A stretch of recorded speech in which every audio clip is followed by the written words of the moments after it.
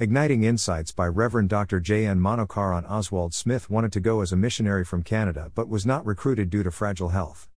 That made Oswald to passionately seek some people to go as missionaries in his place. He became one of the great mission mobilizers in history.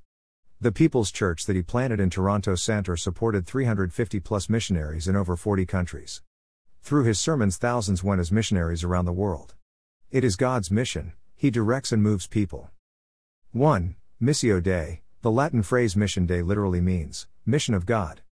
The mission is generally considered an activity of the Church. However, mission is an attribute of God, who reaches out to humanity, right after the fall of humanity in the Garden of Eden. God's mission is seeking the lost through His Son, Lord Jesus Christ, and the Holy Spirit, executed through the Church, so that they can know the truth and receive salvation. God does not wish anyone to perish. 2 Peter 3:9.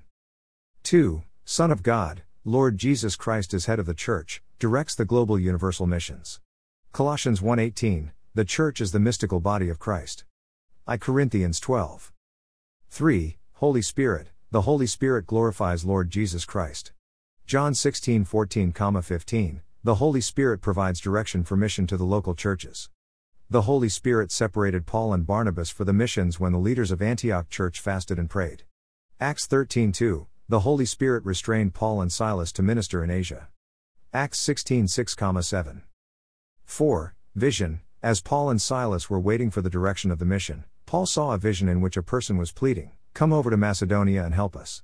Acts 16:9. Immediately Paul and Silas, along with Luke, planned to travel to Macedonian region. 5. Plead for help. Like the man from Macedonia, there are people pleading for help. Today, this kind of pleadings could be through missionary or news reports, direct requests, and even social media. Do I follow the lead of Missio Dei?